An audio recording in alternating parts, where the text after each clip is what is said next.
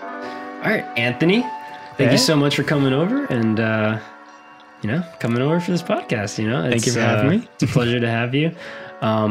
We met a couple months ago. We were both training to do some color grading work for like a series that was supposedly going to be on Amazon, right? Yeah. And that kind of fell through, but I'm glad that I got your information. We had a couple of lunches together during that time, and then now here we are. So you are a fellow filmmaker, and I will kind of let you go ahead and introduce yourself, I guess, to whoever you want, and kind of just tell me a little bit about yourself. Yeah, my name's Anthony. I just graduated from UCF maybe about a couple months ago so far for like film. And so I've just been basically doing that, like a lot of directing, cinematography, editing. So just kind of general, like around like filming and stuff. But yeah. Nice, man. I know you just told me that you started a recent position with a production company here in Orlando. So congratulations on that. Thank you. By the way. I know. It's always exciting just getting something full time where it's like a little bit of a breather, just so you know that you're like, okay, and now you can kind of look around, feel it out, Exactly. How do you like it so far though? No, I really like it. It's definitely kind of like what I like to do. I love editing and love cinematography. So it's definitely a step in the right direction. I was doing a lot of freelancing for a little bit, like a couple months ago. I like the freelancing aspect where I could do kind of whatever I want to do. Pay was pretty good just because it was like a day rate. So it's, but it's definitely a lot harder with like freelancing if getting that out the door. Cause it's like, you have to do a lot of, looking out, trying to find the jobs, keep on applying. Yeah, trust me, man. I know. That's basically my life. But there's also a reward with that. It's risky. It's a lot of hard work, and you kind of have to start it in the right moment, or otherwise it's going to fail. And I mean, and you can't be afraid to fail. Like, kind of try it for yourself, and you probably did, for between those last couple months, you felt it out. And you probably saw it. Yeah, it's not easy. But it definitely is rewarding. Coming from a couple months ago, I did start, my own business or whatever. And now getting to the point where it is becoming a little bit steady and like stable. I'm basically my own boss and all that, it feels great. And so there's a lot of reward after all the hard work and, a lot of trial and error for sure.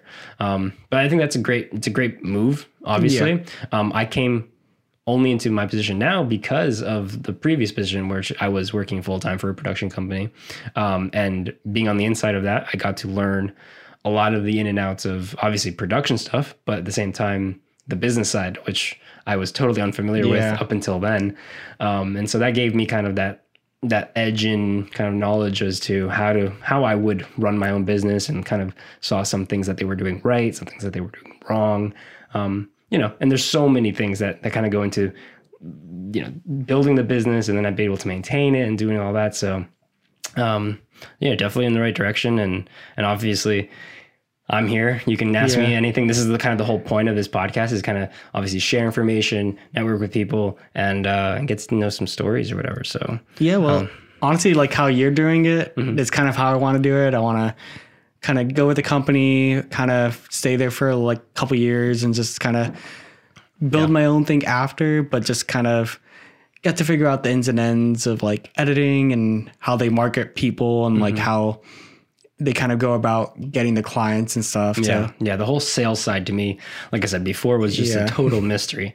It's like, I would probably, as far as I knew, I think before this, I tried once to go freelancing when I moved up to Orlando.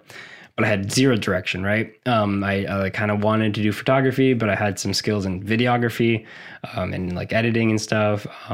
But I had no idea what I wanted to do. And then like I reached out to some people on Facebook and like, tried posting stuff on Instagram thinking that someone would just find me and try to hire me, I guess. That was like my thought process. And then I realized like, this is just not working. I don't know if it's because I don't have the experience or what's going on, what I'm doing wrong. I just had no idea. And so after that, I got that job full time with that company. And that really, like I said, just kind of filled in all the gaps and made me way more confident going into this next round to start off my business again, especially on the sales side. Like every day I would sit while I'm editing, I would hear right next to me, the salesperson, basically, well, I call him that, but Yeah. he was like the production manager, like production coordinator. And he would be constantly talking to clients, basically landing jobs, right? And so that was just eavesdropping on that conversation was just a mine of gold, and just kind of hearing how he basically just built out like a script, you know, like said the same thing to every client basically, because he knew he's like, it has a success rate once you have a script like that. I don't know if have you seen like Wolf of Wall Street? Yeah. Right. Yeah. And they literally just give people scripts. Yeah. And like all you have to do is read this. So this is at your production company, like, Yeah. okay. Yeah. They didn't have a script like that. yeah. But I'm saying the guy that was doing the sales, you know, he had his own script inside his head, right? And it had a pretty good success rate. And so it's like once you have that, once you know that there's a way to land a client like a certain way, and there's a percentage of like clients that you will land that way, then it becomes pretty easy. It becomes, or not easy, but less effort has to go into the thought of like, what do I say to this guy? You know, like all the little things that you have to think about before you jump on that call, right? But yeah, this is just one of the things, and obviously we can get deeper into all that later. But awesome, man. So when you started your production company, do you do like a lot of reaching out to the companies or like? Yeah. So let's see, where can we start here? As far as like how I've landed most of my clients, there's a couple platforms that I immediately signed up for, that I had found out just from other people telling me, or you know, just doing some research on the web. I mean, you've definitely heard of like Fiverr, right? Yeah. You've probably, I don't know if you have actually, maybe some people have, but Upwork. Have you heard of Upwork? I've heard of it, but I've never went on there actually. Yeah. So Fiverr, Upwork, obviously having a website, having kind of a brand awareness, like, so if anybody searches you, like a Google page, things like that, all kind of, I feel like you kind of need all those touch points. Like before. Before, just to like, because you got to think about it from like a client's perspective, right? If they find you on any of those websites, right? The first thing they're going to do, unless they see like all of your work, unless they land on your actual website, which is hard to get traffic to, you know, usually, especially if you're a smaller company. The first place they're going to see you is usually like a portfolio on Fiverr, a portfolio on Upwork, or maybe an Instagram, right? And so they'll take your name and they'll literally just Google search it. Yeah. Or they'll, you know, put it into another search engine like an Instagram or something like that, and start looking at you from other angles, right? And so you want to make sure that every angle that a client can look at you from is that kind of professional. Oh, my dog's causing a ruckus here. You want to make sure that every angle that a client can look at you from is going to be kind of showing a little bit of that professional side. Obviously, it's like your Instagram, they're not expecting you to be like fully professional, maybe if it's your personal account, but they want to see that you're in the world of production. So maybe some like BTS stuff of you working behind the scenes and like with crew or with a camera or something, right? They just want to confirm that you're like a real person that actually does this, that maybe you've been doing it for a while. They're just trying to validate you. Yeah. Right. And so they're going to do that by searching you on other sites and things like that. And so having, again, just kind of touch points for your client to confirm and validate you as a shooter, as a company, whatever, I think is pretty important, because I've had people that have specifically found me.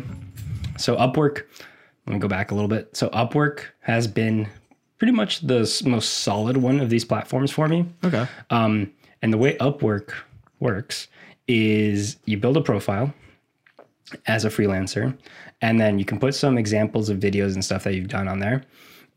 But clients don't just reach out to you. You have to basically bid and like propose and send proposals on certain jobs. Okay. So clients post jobs. It's kind of becomes on a public forum or whatever. And then you go through that list of stuff. You read the descriptions, you see kind of the budgets and things like that. And then you decide like which ones you're going to make a proposal for. So anything that matches, you know, my videography experience, my photography experience sometimes, if I feel like it's the right budget, it sounds legit enough, I'll sometimes like just submit a proposal, you know, with a decent little cover letter. Hey, I'm Santiago, like I'm a filmmaker, whatever, blah, blah. Here's my website. Here's my phone number. I'd love to talk to you more about this project. You know, obviously being professional, being good as far as like kind of presenting myself for the first time. And yeah, just leaving that door open to like, hey, let's jump on a call. Because I feel like the next step for a lot of people is always kind of weird. It's like, do you start messaging back and forth? Because sometimes that can get a little clunky with all the details that go behind specific productions like that. Sometimes they'll like immediately ask for like, what's your price for something like a 5-minute video on this? And it's like, I need a ton of details before I can give you that budget or that quote. So usually what I try to do is always get them to call me, set up a call with me. Let's jump on a Zoom chat, something like that. And from there, that's basically where, like I kind of said with the whole thing, my previous company is having a little bit of a sales pitch, mindset, I guess, or just like having some kind of script that you know or have kind of rehearsed with other clients before comes in handy, because you kind of can confidently kind of go through the steps with them, kind of show them that you've done it before, right? And so that's slowly kind of how you start building towards actually landing the job. Now, a lot of times I'll get as far as having multiple phone calls, lots of emails. Even sometimes I'll for bigger jobs, I'll try to, impress them by doing a lot of like pre-production work on it before even getting hired. And sometimes I don't even land those jobs, and it kind of sucks, because it's like, I feel like I spent, a couple hours, maybe a whole day researching and pulling, models, potential models, things like that. And, noises, I should have closed the windows. And it doesn't always pay off, which kind of sucks, but that's part of the game, I guess, right? Yeah. And you kind of have to go for some of those bigger jobs, even though, there's a chance you might not land them. Yeah. And it's, I feel like it's smart how you were saying about like having kind of like almost like a script of like what you want to, the points, the questions you want to ask the clients for like how you want to get the shoots. Cause there's a bunch of like clients that like, they don't know what they want. They're like, oh, I want a video, but then they don't know what kind of video and then how they want to produce it. So it's like definitely a lot of avenues for how there's like so many different videos that you could do. Like styles. And they all landed widely different budgets, right? It's like if you're doing like a full on industry level commercial, you're talking obviously in the thousands, $5,000, $10,000.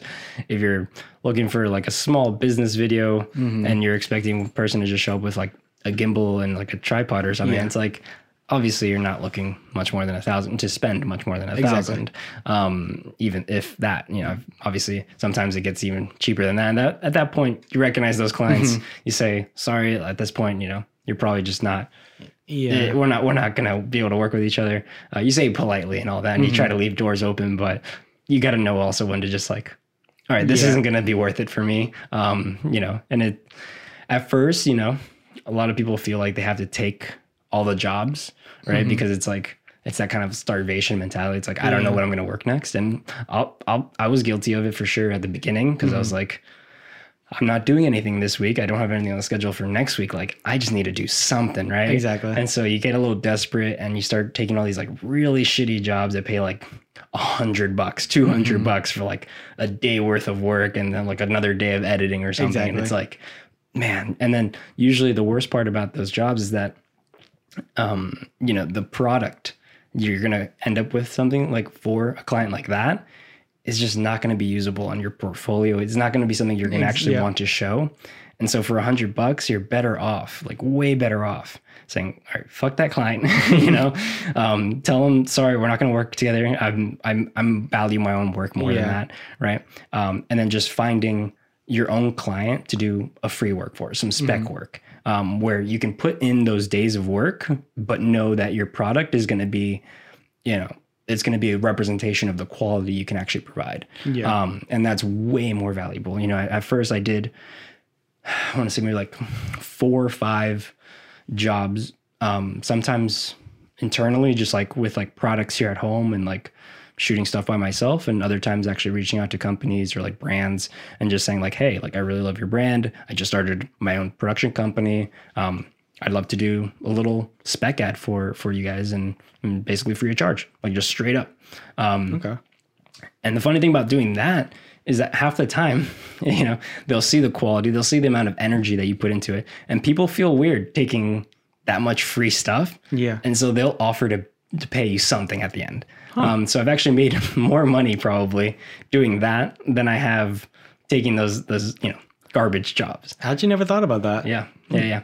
And so sometimes it's, as simple as doing like some free work, but also being a little smart about who you're going to do that free work for. And you can't just go around offering everybody free stuff. You know, some people are going to actually value your work, and other people are going to see that as like, oh, they're probably offering for free because they're not very valuable. And so they're not really going to care. They're not going to give you the time of day. They're going to waste your time again. And so you got to, again, do that little bit of a balancing. It's like, is this guy taking this seriously? Is he enthusiastic about this? Is this going to provide that end product that I'm going to actually be able to use in the future? You know, things like that are pretty important to think about when you're deciding. It's like, should I offer this guy a free gig or whatever, a free video?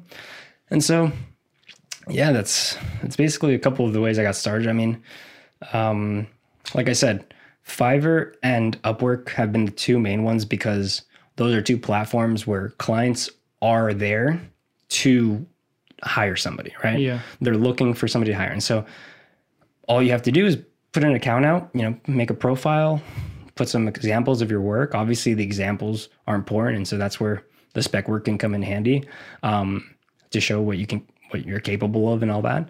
But once you have those out there, I mean, it does become kind of a game where eventually someone's going to land on your profile or whatever and kind of reach out. Or like you said, on Upwork, you do the proposal to them. And so you get put in front of them, and then it's up to them to decide if they're going to call you back. Have you ever used like Staff Me Up ever? So I tried, and so for Staff Me Up, it's a little bit different than kind of like what I'm really focusing on. I guess at the moment, like I'd love to do some cool like cinematography work where I'm just a DP, or you know, even like camera operating or whatever for some bigger shoots on bigger productions. But just because some of my own like client work has kind of been enough to push me forward, I have been mostly focusing on that. So I did not sign up fully for Upwork or Staff Me Up. Yeah. Because I know there's a yearly fee or something, right? Yeah. So I started using Staff Me Up maybe a couple months ago. But it's basically like, it's like a monthly fee. So I think it's like $20. So it's not too bad.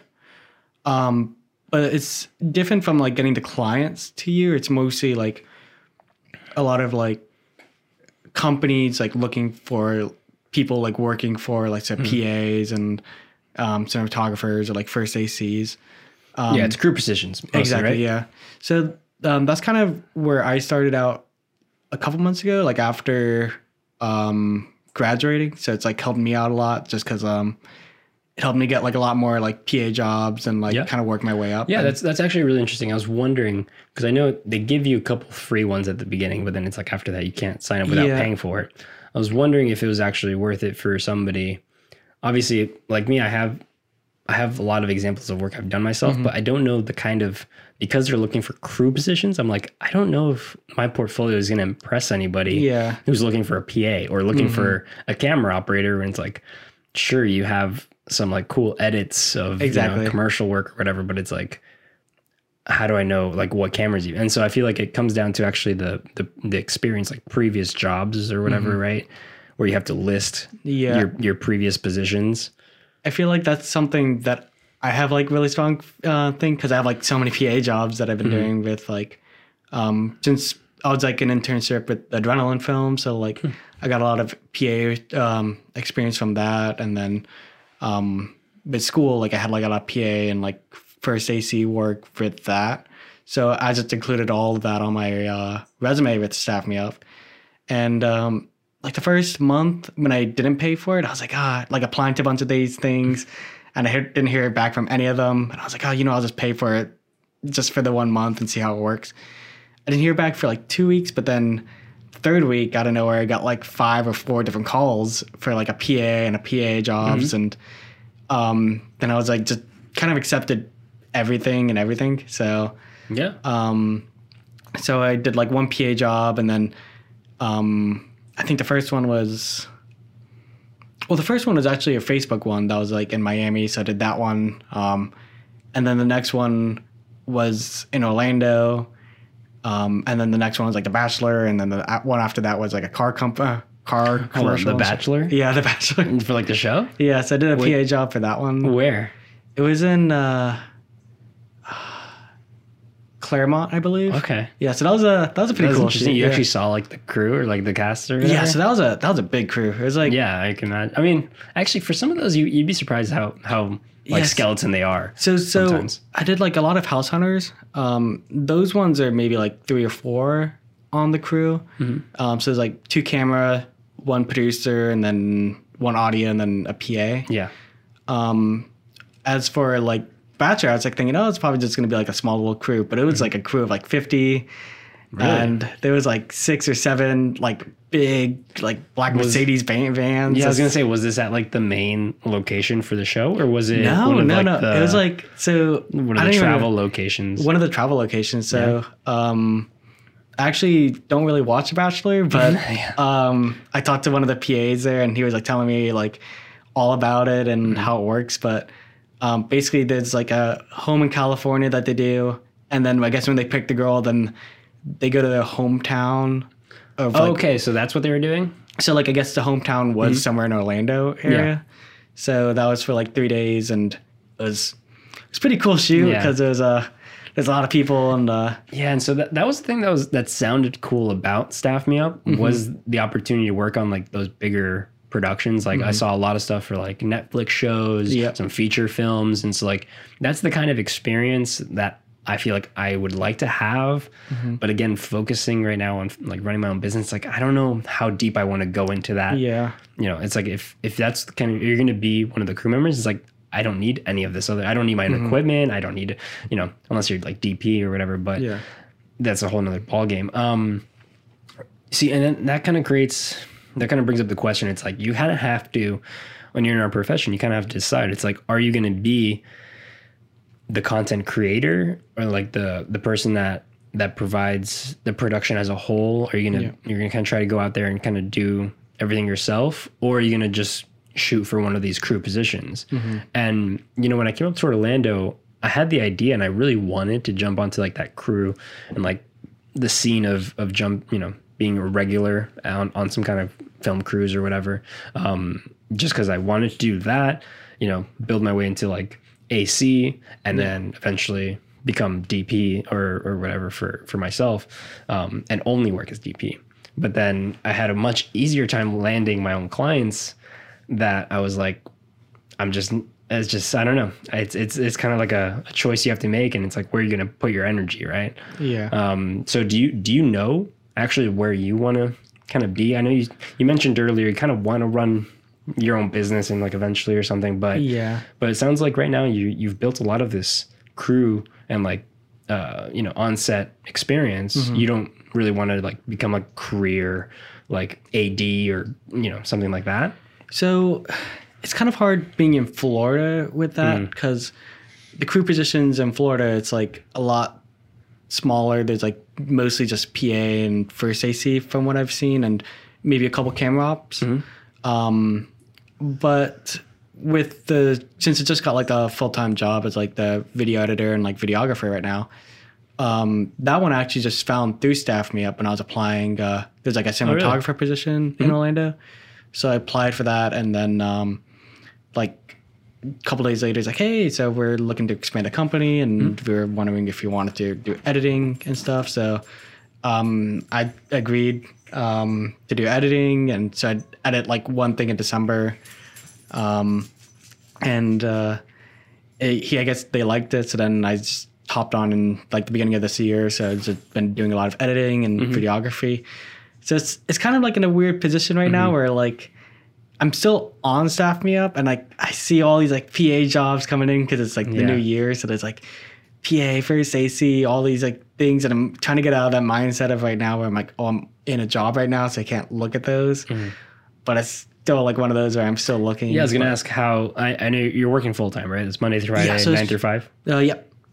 So it's similar to my previous position, and then have you talked to them about like flexibility with trying, like, have you told them, hey, like this is a cool job, I'm totally into it, but is it okay to do other jobs outside of this? Like, not at the moment. I mean, probably maybe a little bit later, but at the moment I'm just kind of liking just working 9 to 5 right now, and just like having, it's a little bit of a breather, right? It's kind of like a breather of like, because like in a weird way, like just filming and like having your own company and like trying to market, it's like kind of like a hustle because you have to keep looking every single day. And I remember when I was doing the staffing up like back just a month ago, it was like if I don't look at my emails like right then and there, like there's a job posting, and then if I'm not like the first one on there, I'm like the fifth one on there, and it's like so annoying. So it's like you see, and then to that point, it's like it's true. It's definitely a different mindset, but now that I'm like, and I totally feel it. Like a couple months ago, I was so stressed out. Towards the end of every month, I would look at my calendar for the following month and be like, I have nothing on my schedule. Like, this is terrifying. It's like, I need to obviously pay my bills. I need to pay rent and all that stuff. And it's like, and then you go into like a weird, crazy one. And that's when you usually end up taking some like really shitty jobs or like, you know, having to do stuff you don't want to. But as I've continued to do it, and like I said, it's kind of become a little more steady. It's like, I just have a little more faith now that, there are jobs coming. Like from before, like I just didn't know if like maybe last month was like a fluke, you know, like maybe it just happened and it'll never happen again. And it's like, I don't know. But now again, doing it for a couple months in a row, it's become a little more, I've become more comfortable with not knowing, you know, what's happening next month, because I know something will happen. And that's kind of, I guess, the whole point of kind of sticking to it and like letting your clients and everything kind of just snowball, like that snowball effect that everyone talks about when you start a business. You know, it's like you get your name out there and it's like one client will refer you to the next, and it's like slowly but surely, like you will build more and more clientele, slowly work into those bigger client positions. And so like fighting that impulse of like, I don't know what's going on. It's like that hustle mentality where it's like at night you're like, I can't sleep right now because like I need to answer emails and like be constantly like looking at stuff. It does slowly go away, I think. Like I'm still somewhat there, but you're getting a little bit out of it. Yeah. But like I gotta like check myself and be like, no. It's 5 o'clock or it's like 6 o'clock. You know, it's like, it's not a business hours and stuff. Yeah. So like I tell everybody like I'm available 9 to 5. Like that's when I do calls. That's when I do everything. And it's kind of turned into like, I am just working full time. You know, I wake up 8 in the morning ish and then have breakfast, whatever. And then slowly come into this room and start working, you know, and then try to work through generally at least till like 3 or 4. By that time, unless there's like a huge like deadline for some like editing work or something that I really need to bang out, I'll take it pretty chill. It's like, if nothing pressing is happening, I can just relax, whatever, take that last hour kind of casually, go to the gym or something, you know? That's the one thing that like, I feel like for me learning to start my own company later on, it's definitely something that like, I need to get that mindset of, okay, like I can make my own time. I can do whatever time I want, but I have to do work from this time to this time. Cause sometimes I get home and I'm like, okay, I'm like, I'll do it in an hour. Like, because I just get distracted with like the internet, YouTube. So that's why it's a little easier for me even with a full-time job, because it's like they're like, I have to be there at this time, have to be here till this time to work and keep working. So it really helps my mentality. So it's a little bit, it's nice to be the own boss. Where it's definitely something that takes a little bit to get used to, like I said. And then I totally know where you're coming from with like having that split between like your personal life and like your work life. Like when you try working from home, it's all just like meshed together and it becomes messy. Like I'll be in here trying to, you know, write some emails, whatever. And then Natalie will come and like, hey, do you want to go for like a walk? And it's like, babe, I can't right now. You know, it's like, or like, you know, I'll be like, oh, okay, fine. And then like, I feel like I'm messing something up because it's like I should be working right now, but I'm not. And so it's a very weird situation at first, but like I said, you kind of just get used to it and you kind of get into the groove of it. The thing about going somewhere and like working for them, right? The way I saw it, at least I worked for that production company for 2 years, right? Almost straight. And then on the weekends, I would shoot for them a lot. And so it felt like I was giving up a lot of my life, right? And I was making, you know, decent buck or whatever, nothing fancy, but it was enough to get by and save up some money. So the thing was, like, I felt like they had the position where it's like actually very, very clearly told us, like, basically, while you're working for us, you can't do work for anybody else. And like, not that they would be against me doing like personal projects, but like, you know, or like you don't want to kind of compete. Yeah. They would be very strict about like competing with them and like doing all that stuff. And so I felt like I was doing a lot of work for them. And then they told me at one point, like, I wouldn't be able to use, you know, the stuff I was working with them for like my own, like cinematography reel. And that was a lot of the point of me being there, was to build up my cinematography experience specifically with like commercial work and all that. And so I was like, hold on, like this was like a year and a half into working there. I was like, hold on, you're telling me for the last year and a half, I've been shooting all this stuff for you that like, obviously, it's like, I can't use it even on like a demo. And like, no, like, and I was like, even if it's not like, I don't care if your logo's at the bottom. Like, I was like, I'll give you guys all the credit for like production. I want my credit, you know, for cinematographer. And they basically just said no. How big is the crew, or how big was like It wasn't big. And I think, again, it got kind of complicated towards the end. Yeah. I feel like there was some personal feelings involved. The owner, you know, just had a very strong stance on this and didn't want to be in the wrong. I guess after he said something like that, he didn't want to back off of what he said originally. Okay. And so it just kind of became like a power move kind of like, let me just show you that like I'm the owner of this company. And so it got a little weird towards the end. And that's, you know, and I definitely knew I had to leave. You know, to not put it too without getting too much into the details.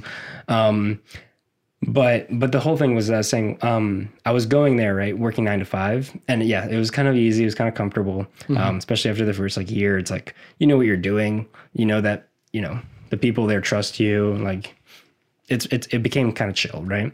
The problem was I wasn't building up anything that I could really use long term. And I think that's the biggest difference between working for somebody else and working for working for yourself, or building that company for yourself, is that everything that you do once you're under your own brand kind of becomes this like lasting asset.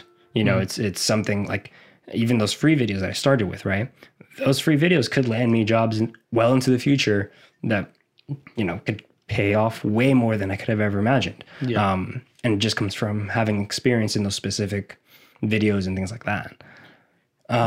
So that's just one of the differences between working for yourself versus working for somebody else. But to go back really quick and just mention that, like, I don't think there's anything wrong with working for somebody else, especially if you're getting paid well, if you're in a good environment, good, like healthy working environment, right?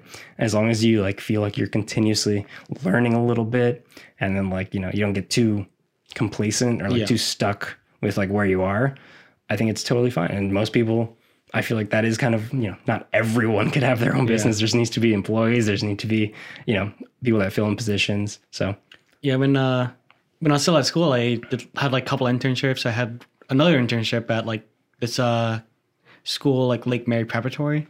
So I was doing like all these like videos for them for free. So it was like a lot of marketing stuff. But even though I didn't really get paid for it, like it definitely helped me get like a lot of like corporate videos done, and like a lot of like kind of get my style, if that makes sense. So like how I film and how I edit.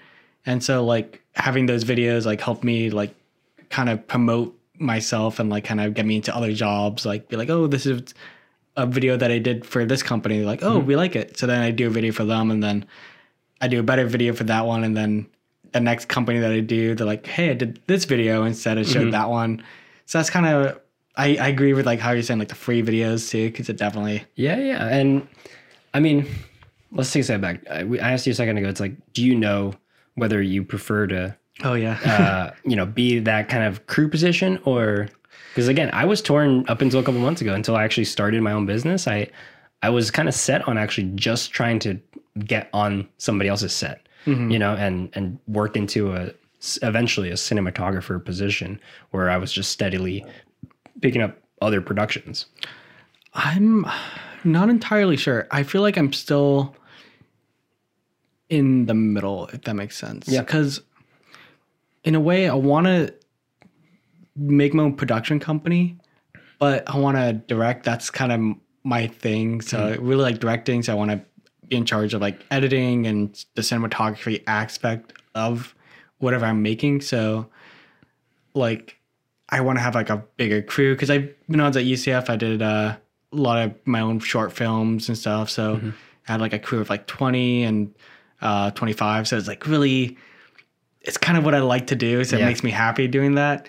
And doing the smaller stuff, even cinematography for like another company, I like doing that, but I also like the editing aspect after. So like, because I like doing the production, but then I'm like, oh, I want to edit this way, have this camera angle, go from this way to this way.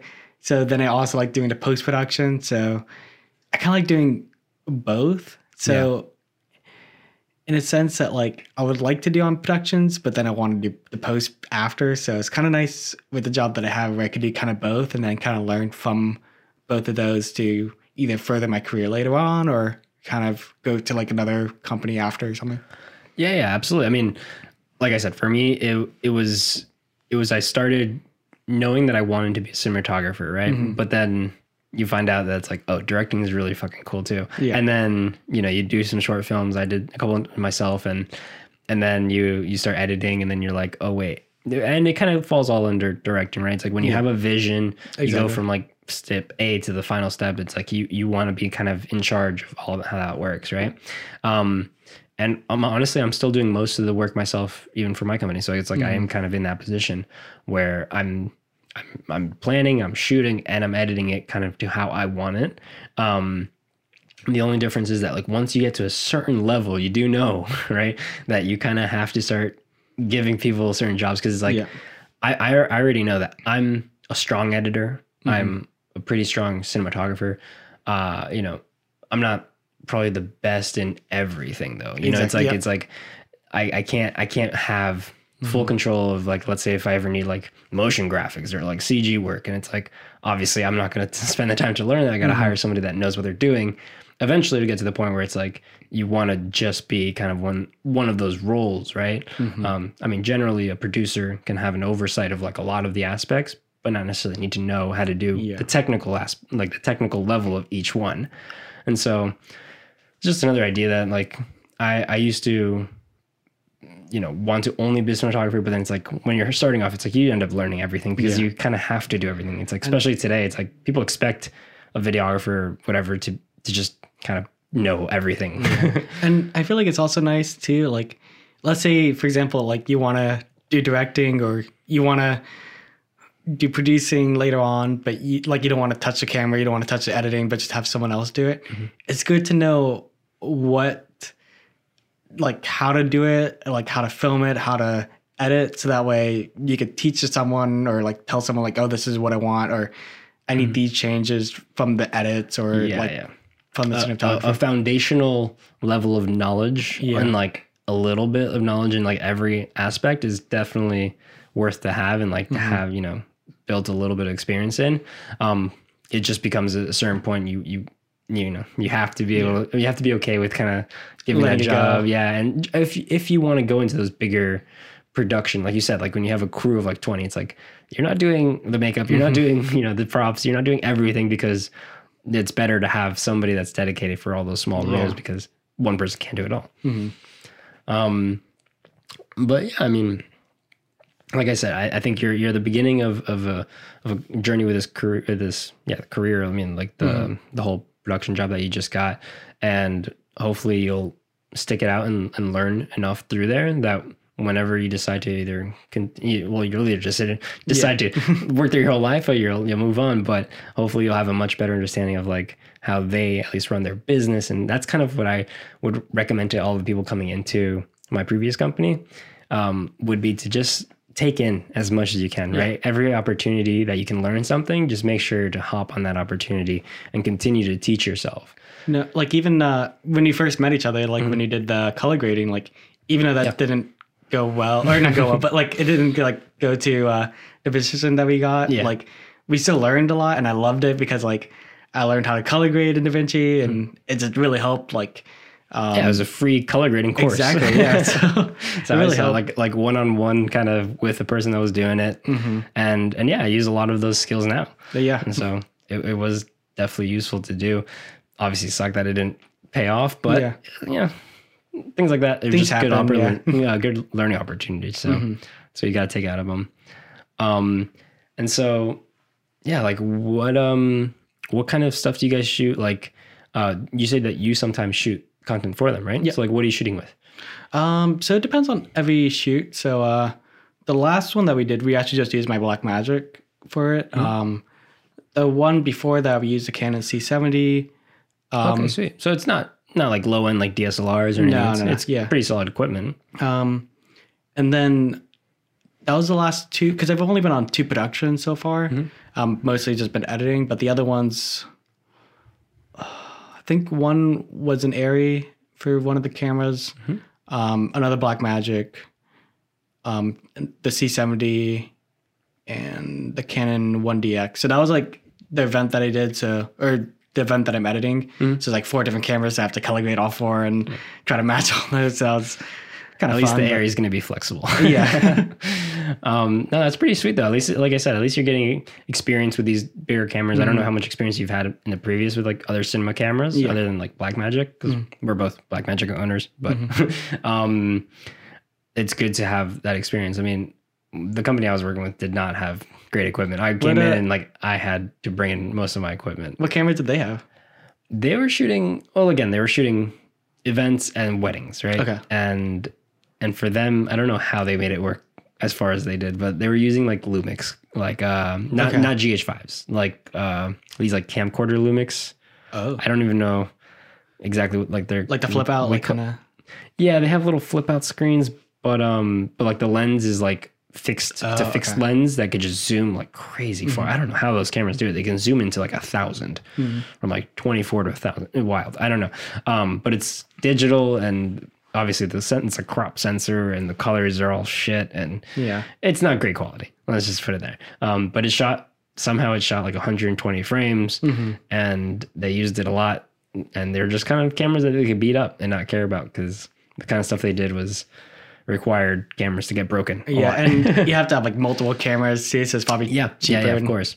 But either way, it's like for the price that they were charging for like these weddings or bigger events, it's like I was like, how are you not shooting on this and like anything like remotely good?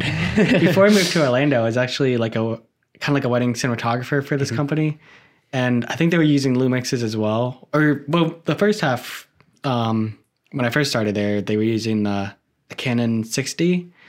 So that was pretty good, because it was like back 5-6 years ago now. Like, so it was like kind of like the DSLR era. So like everyone had DSLRs. Yeah.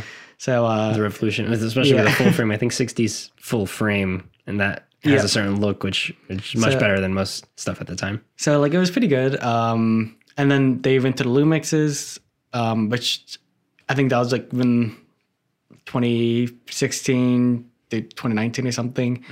And like, because it was like the mirrorless era kind of, I would say. So like everyone had those type of cameras. Yeah. But it was nice because it was like 4K, but I just didn't like how the color, something was off about the colors for sure whenever I was grading that or like editing that footage. Luckily I didn't have to edit the footage, but like when I shot, it just felt weird. Like it didn't feel like cinematic in a sense, like just the dynamic range. That's part of, it's partially the crop sensor. It's partially that the color science is just, it's nowhere near, Canon or any other high-end camera brands. And yeah, it's just, but you know what it did teach me though? It's like, I was editing, I started off mostly editing for them, and like, I was getting this footage and was like, how are you guys working with it? And like, I was like such a snob. I was a Canon snob. I was like, color science is key, It's like, and so I was getting their footage and I was like, this is crap, whatever. But they were they were telling beautiful stories either way. Like they were selling weddings because of not because of the camera quality, but because like the emotion, the edit that they can create and all that stuff. And so it was a good kind of check again on like a reminder is like, equipment isn't everything, right? Of course, when you're dealing with big corporate clients, when you start getting into the higher end stuff, it's like, yes, you need to have professional equipment. Don't go there with Lumix, Like honestly, it kind of a lot of how good the film is like through the edit, because it's like you could have like crappy camera quality, and like you can do so much with editing and make it look so much nicer with like the sound effects, sound design, and everything, but. Yeah. Yeah. And so again, yeah, it's just kind of one of those checks where it's like, oh, right. Equipment is everything. But at the same time, it's better to have a better camera. It's like if you have it at your disposal, and why not they had the resources to buy this stuff. They just, were probably being a little cheap, or they were like, we don't need it, whatever. But eventually it's like, yeah, you gotta move up if you're serious about going into really professional work. It's like people expect a little more, just a little bit. But yeah, anyway, so that's pretty great. Like I would totally like, do you guys actually like set up like interview, like full like lighting setups and stuff like that? Yeah, so we do that. Again, you said you're like on these shoots, like you said the crew's pretty small, right? Like the so it's only like small. Well, actually, now think about it, there's just 4 of us now. So it's just me, like the editor, there's like the founder, like the CEO, and then production coordinator, and then you just got someone else that's like kind of doing like production management and like doing like all the call sheets and everything. So it's kind of small, and then we usually hire on like an extra camera operator if you need one, or anything like that. So it's a little small, but I like it because I get to learn a lot, because bigger companies, it's like a lot harder to get to figure out like what you need to do, or like you're just kind of doing like kind of the grunt work and stuff. Yeah. And so the company that I was working for was also a pretty small company. When I started, I think there was only 4 like full-time employees. Okay. Me being included. So like, and then obviously the 2 owners, it's like a husband and wife ownership or whatever of the company. So they were the owners, but they weren't necessarily like in the office doing the, the grunt work or whatever. Yeah. And so there was 4 of us in the office, and I saw that as a pretty good opportunity, actually. Like when I signed up for that job to kind of make my role like a little more important, like, stand out. It's way easier to stand out. So if you're looking to just kind of keep it low key and like skid by, it's like you want one of those big companies where you have a cubicle and your boss never sees your face or whatever.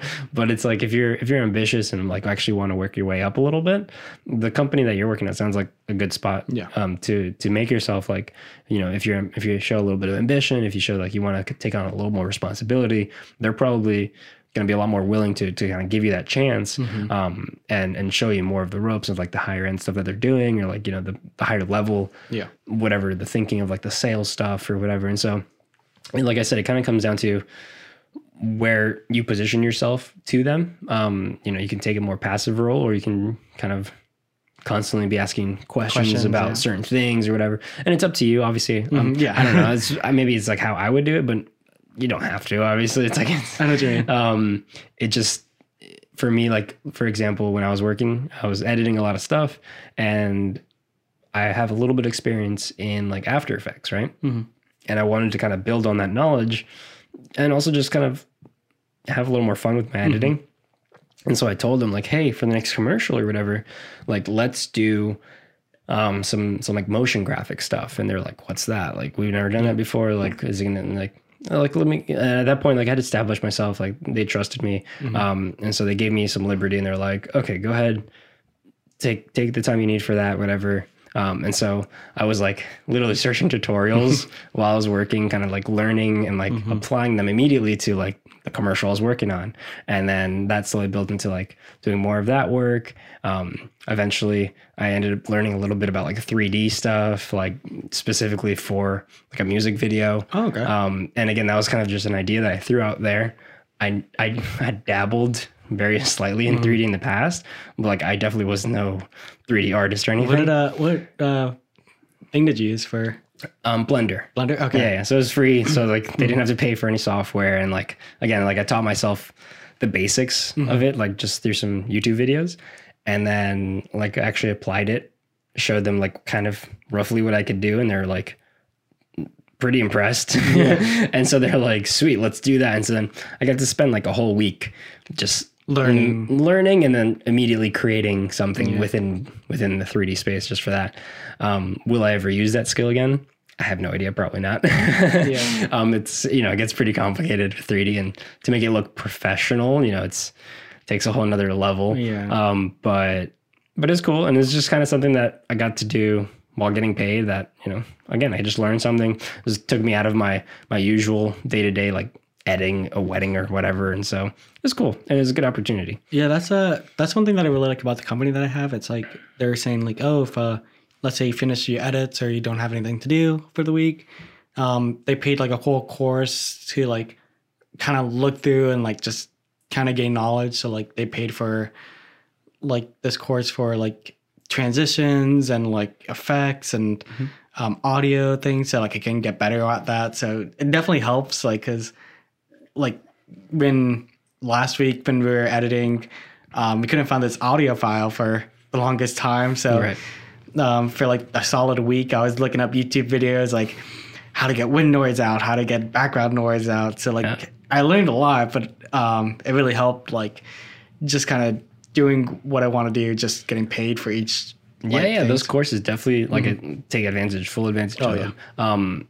One of my first job actually as an editor for a company in South Florida, they did a lot of like social media marketing, and a little bit of time after working for them, they offered to let me do like take a course specifically on like how to gather audience and like basically turn that into a revenue, you know? And so I took like a couple days in the office to just learn like a shit ton of stuff about like social media marketing specifically, and like sales phone and like click funnels and like, sales stuff, a bunch of sales stuff that, but I took it really seriously. And like, I was like, this is like really useful in the future for me. I feel like, eventually I already knew at that time that I wanted to, build my own brand or whatever, do something for myself.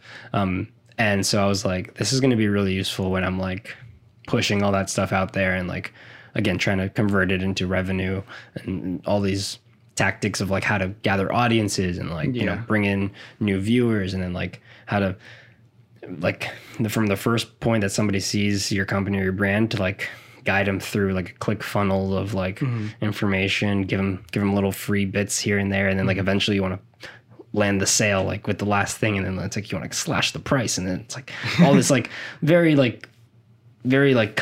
dry cut like sales tactics for like what actually works to land sales on like specifically digital content. So like they were selling like courses and like fitness workout stuff or whatever, like diets, but they were making a lot of money doing it. So one thing like talking about like sales, like one thing that I'm kind of learning from this company is that like they don't do it where it's like, like how they market, it's like, they don't look at it like, we're going to just do one video and that's it. Like they look at it like, okay, we'll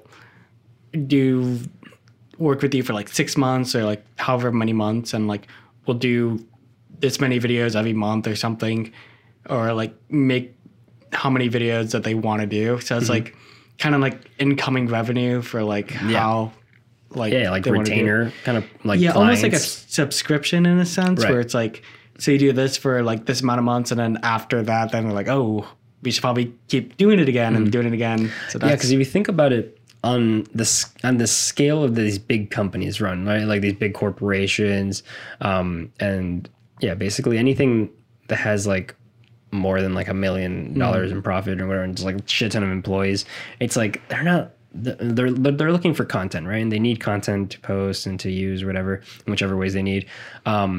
But they're not looking to every month have to find somebody to do whatever they're looking for that month.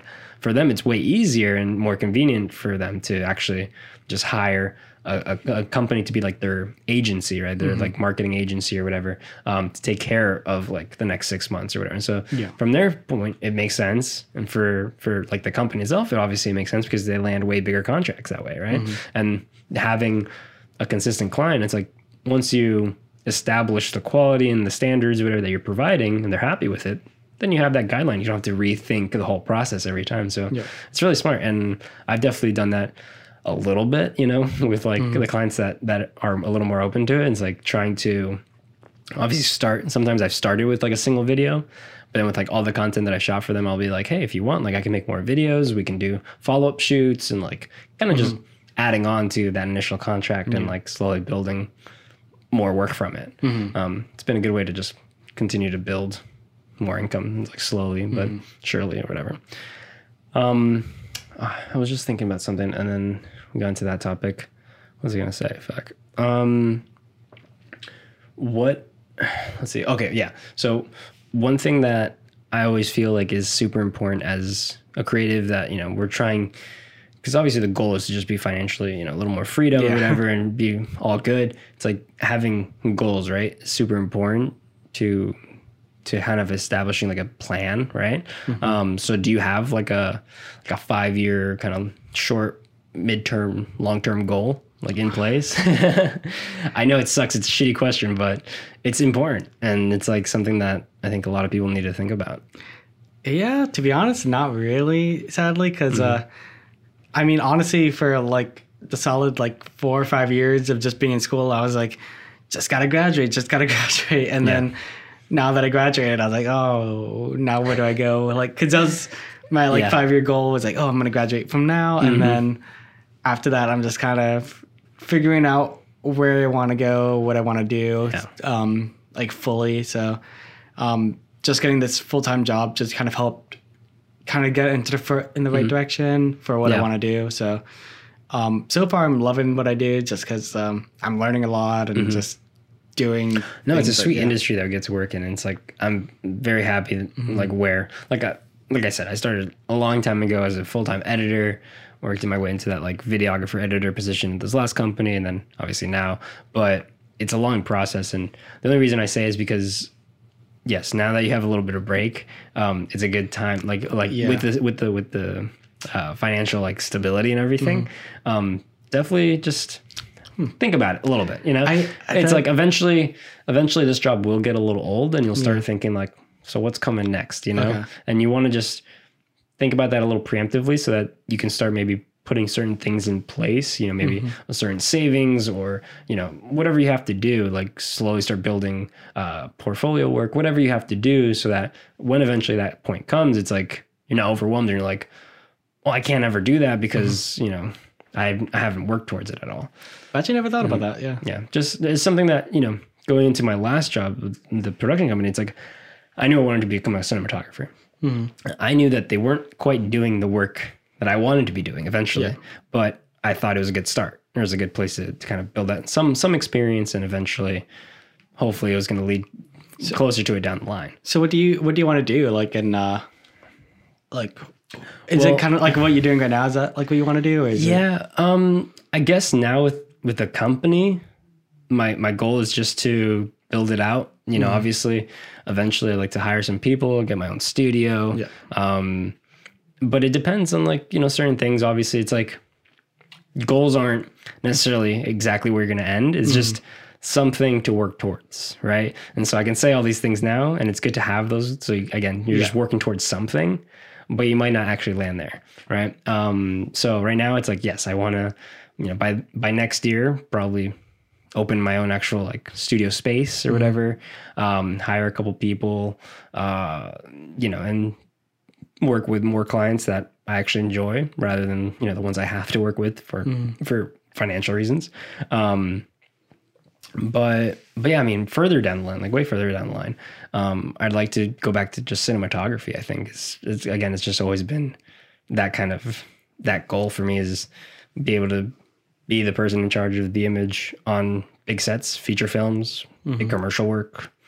Haven't quite, got too deep into like exactly what, at that point it's like, it could be anything, but, living that life sounds pretty cool. I got a cool opportunity to be an intern with DJI in California. I remember that. Because my cousin is a producer there, or was a producer there. And so I saw the lifestyle of like the DP and like some of the people that were working on set. And I was like, that's pretty cool. Like they work maybe like a week or two, or like, let's say 2 or 3 weeks in a row, but then they have like the next like 2 or 3 months off because of the pay on them, And so, and then in between those time off, it's like they took it to like travel and do like a lot of cool hobby stuff. And so like, that's the kind of lifestyle that really draws me in, is focusing on traveling, focusing on like things that just interest me, like constantly learning hobbies and doing new stuff. I don't know. Yeah. And that kind of leads into like traveling in general, which is like, I think for you also has become important in your life, right? It's like you've done some of it and obviously you enjoy it. Yeah, so a lot of the traveling I did was when I was at Valencia. There's like a kind of like a little small like club called like Vesa, and like they did like a lot of like traveling, or like it was kind of like an art studies club, and so we flew out to like where did we go? Zion National Park and like North Carolina. Zion is in Utah, right? Yeah, Utah. All right, that's cool. I've been wanting to go to Utah. Then we went to like Grand Canyon. So it's like really cool because like we did a lot of those stuff with them, and like when I was at the club, I just did like historian. So like I was like kind of like the videographer and like photographer for them. So I did a lot of like short videos for them, like just kind of for fun, just because I like traveling and like making these videos. Yeah, when I go, I like just take my GoPro and like take a very casual kind of video clips of stuff and try to put it together. Yeah, when I was doing the club though, it's so bad because I was really like into the club, or not into club, but like into filming when we went to these like places. So I took my whole equipment. I had like I didn't have like a like the, what is it? The gimbal. Not the gimbal, but the what DJI is it? The small one. The drone? Yeah, the small drone though. The Air, the Mavic. So I didn't have the Mavic. I had the Phantoms. I had like the giant case one. I was like, because I just got it. And I was like, cool, I'm gonna bring it to Utah or something. I forgot which one it was. And so I brought it in the plane and like flew it, but it was only like 5 minutes that I flew it. And then like I brought my whole camera set up with like a microphone and like a DSLR and all this stuff. And like I was going hiking up these like mountains and I was like bringing everything up and I was like just sweating. I was like, oh geez, this is. Yeah, I've learned.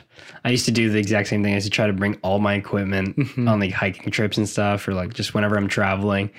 And then it just gets so in the way. And then that's all you're doing while you're out there. You're not really enjoying stuff anymore. You're just like focusing on like getting the perfect shot. And like, even without the company or without the club, we went to New York, and I think this was a couple of years ago.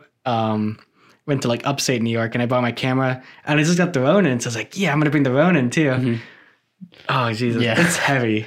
Like when you're climbing up a mountain, like trying to bring the Ronin, trying to get these shots. I'm like, no, I can't. Yeah. There's a certain level where you're just like, okay, it's not worth it anymore. It's like, it's a cool shot, but I don't know. I've slowly learned that like when I'm traveling, especially for personal reasons, like I'm just going to go very minimal, get something like my EOS R with like one lens, no gimbal, no audio, nothing like that. Just keep it very, very simple and just kind of capture like raw stuff that just happens naturally. Not trying to force it, because at first, like I did one trip to California with Natalie, and I was like, everywhere we went, I was like constantly like, okay, go walk around this corner, like directing her, and like go walk around this corner. And I would stand there and just like stare off and like flip your hair and like constantly nagging her to do this and do that. And by the end of the trip, she wanted to punch me in the face. It's like, you're it's like cool to capture all that stuff, but then at the same time, it's like sometimes it's not necessarily worth it. Yeah, me and my girlfriend Julianne, we went to like. It was funny because we would go to like all these like hiking spots, and she would be like, just leave it in the car. And I was like, no, it'll be so beautiful bringing it up and like getting these shots. And it never looks as good as you think it will. It does, but then like at the time, like when I'm recording it, but then when I'm editing it, I'm like super shaky after breathing, like, and like I remember bringing all this equipment up, and I was like, just like I haven't even finished all my edits. Like I think I have like that's another thing. One from New York and one from California that I did. Like I shot all these beautiful shots, but I haven't done anything with. That's another thing, is like when I shoot too much, I come back and I'm like overwhelmed with like the footage and like way too much to go through. And so I'm like, I just get too lazy. Like this is going to take it easily like 2 days to edit. It's like, I don't have 2 full days to just sit down and edit this. It's like, but it's nice to archive a little bit. No, yeah, that's the one thing. So like eventually I'm like, and this will probably never happen, but like I'm thinking, for like a big life event or something, you can give all that footage to somebody else, have them edit something, or you actually take the actual time to do it. And then it's like, it'll be nice to have in the future, I think, it's like all these little moments. There's been some times like, even just recently, I was like looking at some of my old videos and I was like, oh yeah, I forgot about this. And I was like looking back and I was like, oh, it's kind of nice having like some of these older videos, but still want to edit, but it's always like on a to-do list. So I'm like, oh, I got to do these videos. Oh yeah, I forgot about this video. And I'm like, do you do a lot of photography as well? Not really. I mean, yes, on like kind of like a hobby standpoint, but I don't do it. Not professionally. Like, I mean on the hobby level. Like, like obviously we're shooters. Like we kind of know composition a little, and we know all the technical aspects that you need to do photography. And so what I've realized is like when I'm on trips, the better way to recap it, at least for me, is to do photography rather than video. And then also do it with purpose. Because sometimes when you're like on an actual photo shoot, you're just like snapping pictures like, like fast shutter, and like you're doing everything like 30 frames of like one shot. And it's like, no. When I'm shooting on a personal thing, it's like, I'll take like 2 pictures, and then later on I'll have a collection of images that are easier to edit and just like way easier. I'll spend maybe like 2 or 3 hours making like a little slideshow. Yeah, just going, not slideshow, but just like going through them, quick edits on all of them, and just like pulling out some of the highlights of a single trip. And then it's like, that'll be, pictures are also pretty good at just telling a visual story. So that's another thing rather than trying to go through the whole process of editing a video. Yeah. As much as I talk about this, I still haven't done that yet, where I'm like, haven't left my camera at home. Like the last trip I went on, I bought my drone, or not my drone, but my like whole gimbal and everything. And I was like, I'm not doing that again. But I mean, I got my drone in like May last year, and I brought it on this like trip to Colorado, and that was sweet. And it was like in the mountains, and again, it was one of those where it's like I had just gotten it, and I wanted to use the most out of it. And so like every place we went, I like threw it up and like try to film as much as I could. I got some pretty sick footage. Actually, there's another topic. It's like I started to post some stuff on like stock footage websites. And one of those clips from Colorado, like one of the first times I took the drone out, is like the downtown Denver area, just like the city like skyline or whatever. It actually sold, and I was like, it was like $60. I was like, well, that's pretty sweet, just like passive. I was thinking, obviously, I've seen some videos about like create a passive income through stock footage or whatever. And I was like, I don't know if it'll ever actually like sell. It's like I'm sure you need like thousands of clips to like even like make a couple bucks. But I sold one before that, and it was like $7. It was like a green juice or something, some vegetable stuff. And that was like one of like 5 clips that I had ever posted. And then after that, I was like, oh wait, I forgot that this was even up. And this was like years ago. Like it took like 2 or 3 years before I could even make that first sale. And I just totally forgot about it. And I was like, oh yeah, I forgot about this. Like it's actually a pretty cool way to make some money if you put like good drone footage out there. I feel like that's pretty useful for some people. So I was like, let me just throw it up. I already shot it all. And turns out, I've now sold 3 clips. Really? So yeah, not all for $60. so did you like, was it like different prices that you put each one for? Like one was like 60? No. So the way it works, I don't know when you go through individual websites, but what I have is an account. The website's called blackbox.global. Or something like that. It's kind of weird. It's not too easy to find because of that weird domain name or whatever. But you make one account, and then they basically are like the hub that will like distribute it to all the individual stock footage sellers. So then they will submit one clip that you submit to them with like all the metadata and all that. They'll submit it to Shutterstock. They'll submit it to Pond5.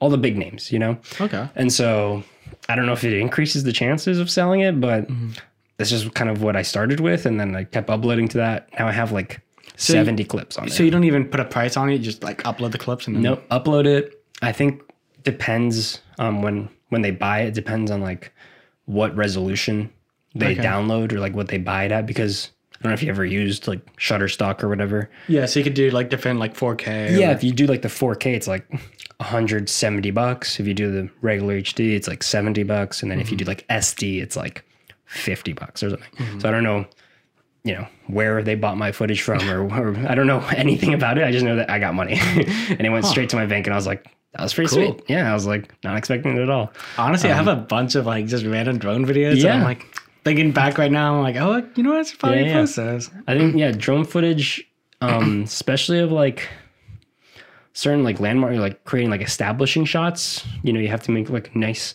you have to do nice motions. You try to frame it correctly or whatever. It can't be like wobbly ass drone footage either, but it's super useful. And once you've shot it, it's like, it's there in your hard drives. You might as well throw it on. It just takes a little bit of time to kind of do some of the metadata and whatever. So off topic, do you have your license, like your drone license? Or? Oh shit. We shouldn't talk about this. I'm just kidding. No, I have not. Me too. But because when I did it, I don't know if they had already made the rule. Because before, I know that you didn't necessarily need to register, right? You didn't have to register. You would only need like a Part 107 license if you were doing commercial work, right? I think recently, or more recently, they've updated the laws to now where it's like you're supposed to register all drones. Yeah, anything that's like certain weight, but ours or mine is definitely over that weight. And so I have not registered it. I looked into, but I've also not been using it really.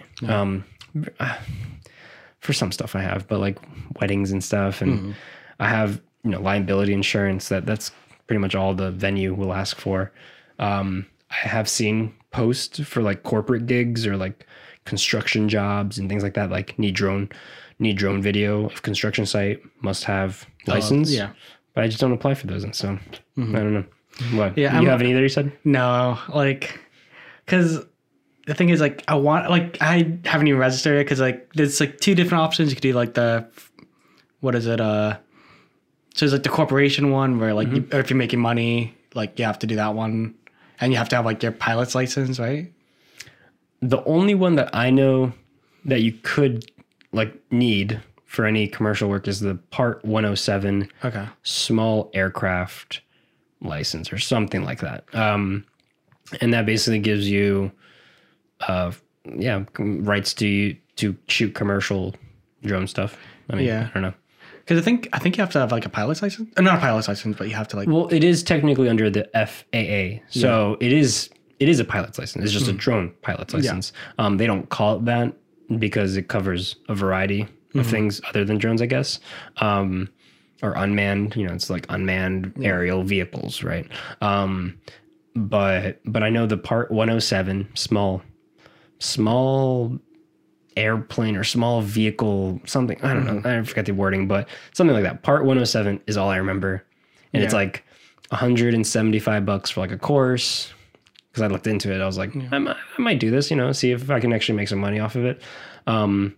Basically, it sounded like it was around like $200 the whole process, and you have to take like a little bit of a course, study for it, go to like a site, take a test, and apply for it.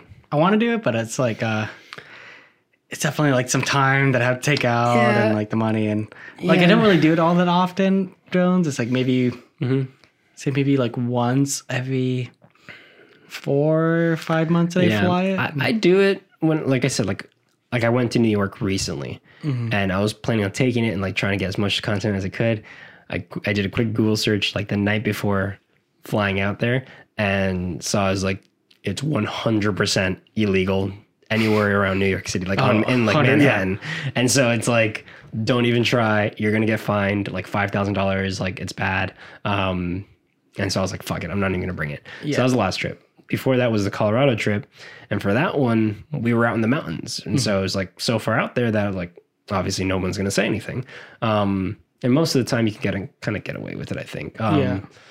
People they're not like, total hard asses. Like if someone sees you, they're not going to call the cops and be like, this kid's flying, unless you're doing dangerous shit, I usually immediately get a lot of altitude and just fly away so that people can't even see it. Ours are small enough, or at least mine is, it's the Mavic Air 2S or whatever. They're small enough where it's like, you go a little further up, it's like people can't see it, they can't hear it, they don't even know what you're doing. It looks like you're playing Pokemon Go. So yeah, I mean, I use it, I guess, mostly as like a hobby, but then sometimes for some shoots. Whatever. I haven't done it. I probably should, now that I think about it. But whatever.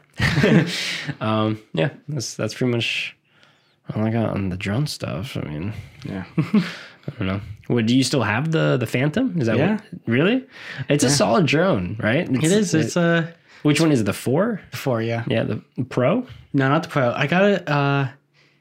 It's like the first generation Phantom 4. I don't know if it's like.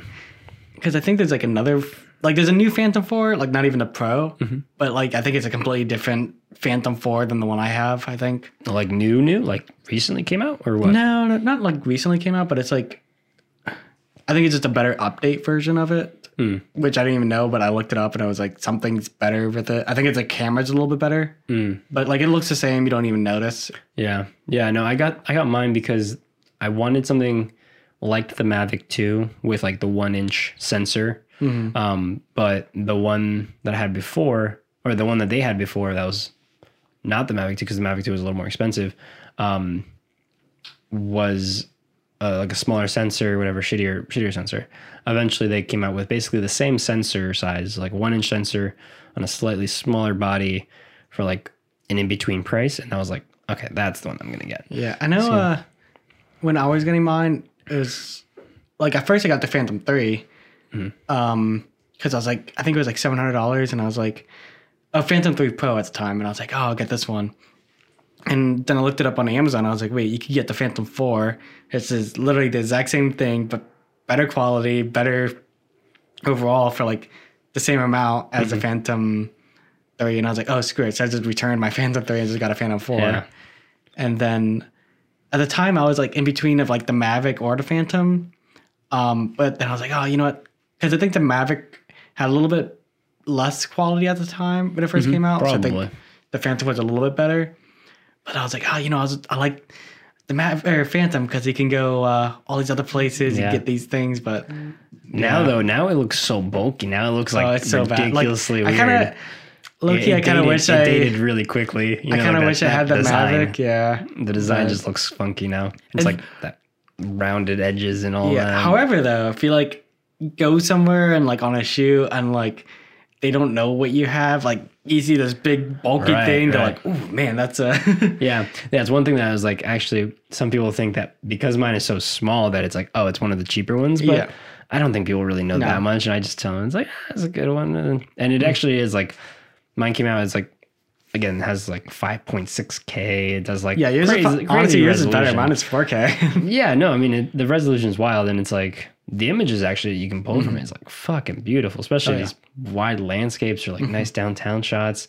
I mean, I was super impressed with it. I just, coming down to like actual production use, it's like, I don't get to use it every day. It's like most people don't necessarily require it for certain shoots or anything anymore. So it's like, I want to get like the Mavic or like a smaller one, but it's like I'm not doing it all that much, and like it'll only be like for a hobby if I really do. Yeah, it's like, I like mine because you can travel with it, and that was my biggest thing. Was like I liked, again, how I like camping and like hiking and all that stuff. I was constantly in the mountains, so I just thought it was neat that I could actually fit something like that in my backpack.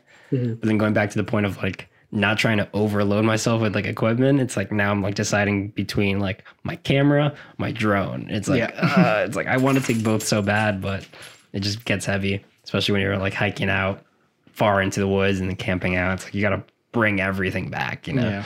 And it's a lot of miles, but I make it work, I've had some good shots out in the mountains. Most recently I did like a little, like one of the spec commercials I was doing was for like a backpack. And I had Natalie be like my model or whatever. And so like we started in the parking lot, whatever, got some shots like while in the mountains with like my USR.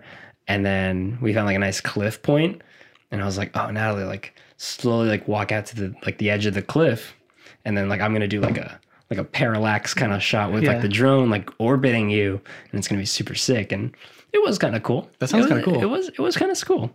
I don't know, if it was necessary, but I got it and I used it in the commercial, so whatever. Yeah, that's one thing that since I had the Phantom, because I want to, like, I could just go, like, hiking a lot, like, up these mountains with, like, all the gear that I have. But I'm not bringing that Phantom because it's just so bulky. So it's like, but if I had, like... Yeah, with hiking, it's like, it's a whole backpack just for the Phantom, right? Yeah. It becomes, like, do you have the backpack version? I don't have the backpack. I just have the case. The giant case. Yeah. Which is even worse. You can't even hook it onto yourself. But no, I had the... But if I had like, I feel like the smaller one, it would be like perfect. I could just throw it in the backpack. It won't be as heavy. Right. But yeah. Nice, man. So one thing I wanted to go back to, because you kind of touched on like how you were in school for a little while, right? Yeah. And obviously while you were in school, you were always anticipating like your goal or whatever was to just graduate school. Yeah. And then when you graduate, you're like, oh wait, now what? Yeah. Did you feel like that kind of threw you off a little? Like, how did you feel? Cause I didn't go through, school for video production, right?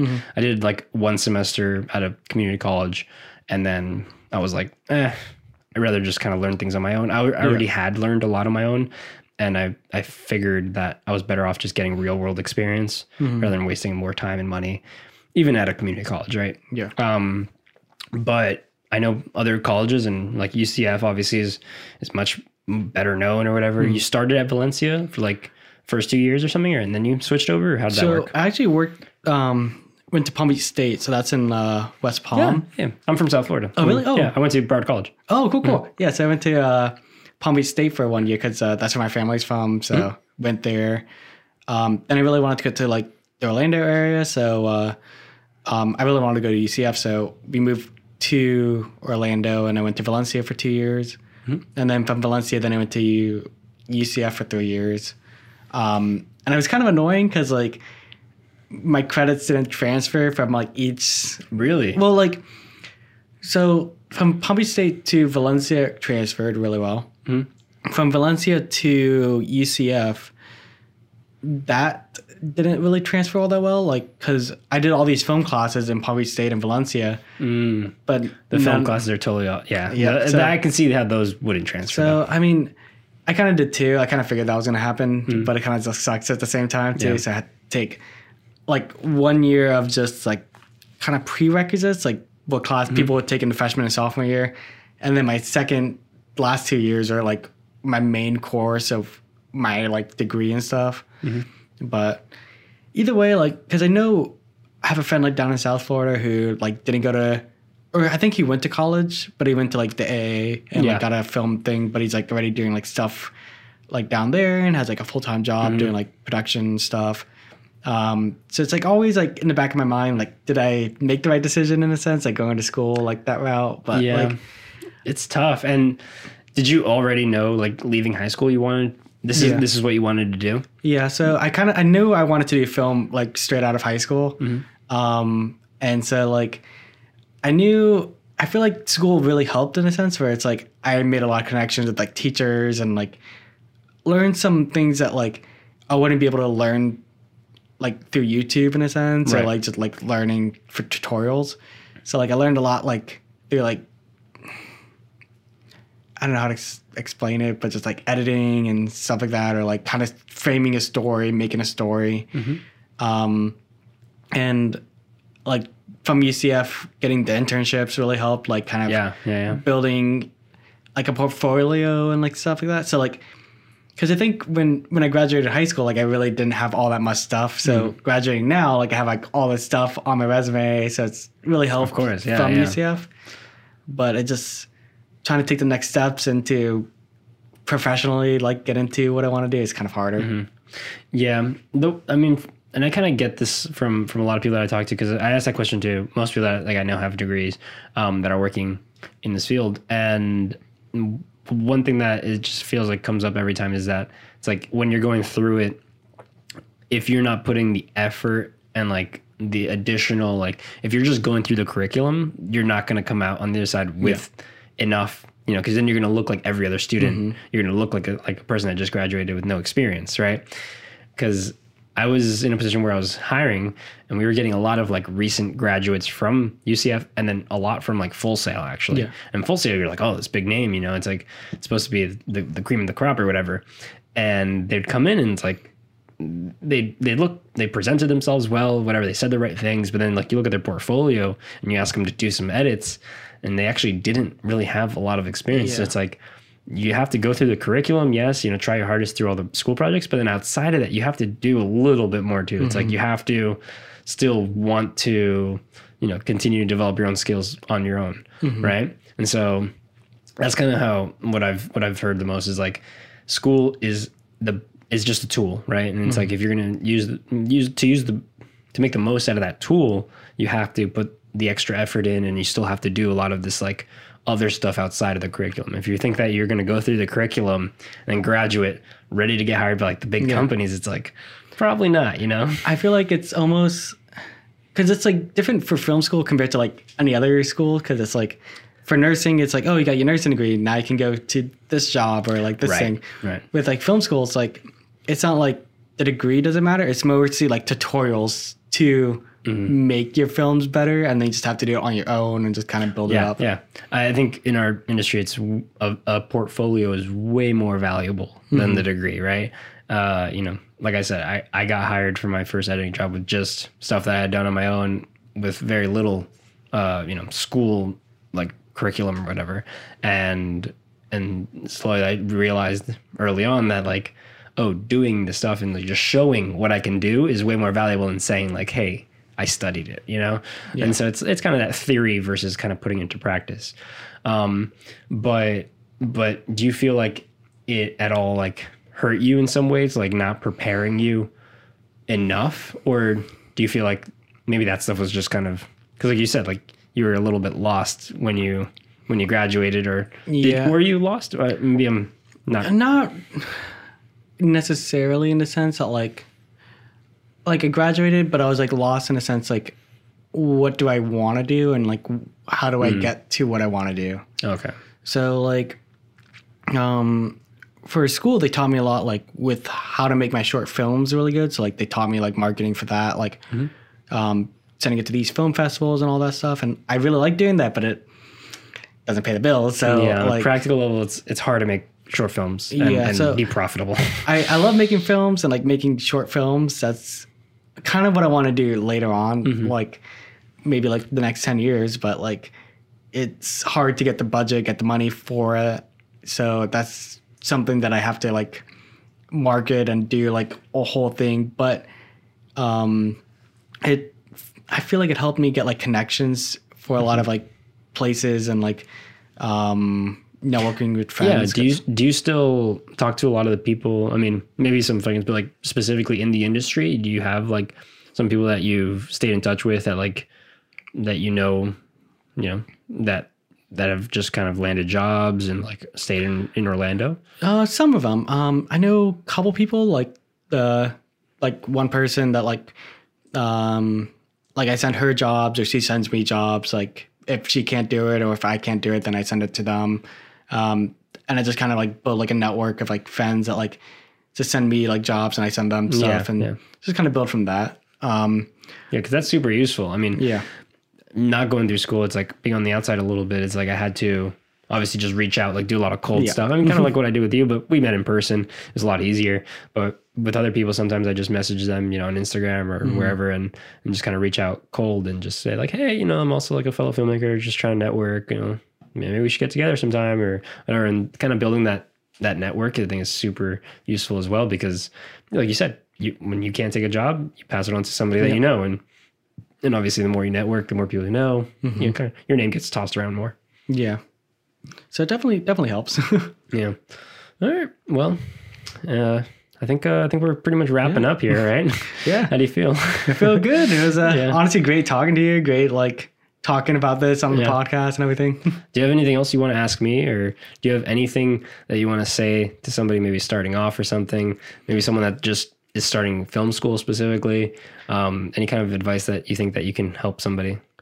Definitely like connections, like making like friends through film school. Like I feel like that's definitely the best thing to do while you're in school is like making friends, like talking to people and getting as many sets as you can. Because there's sets everywhere if you're like in the film school, like at UCF or anywhere.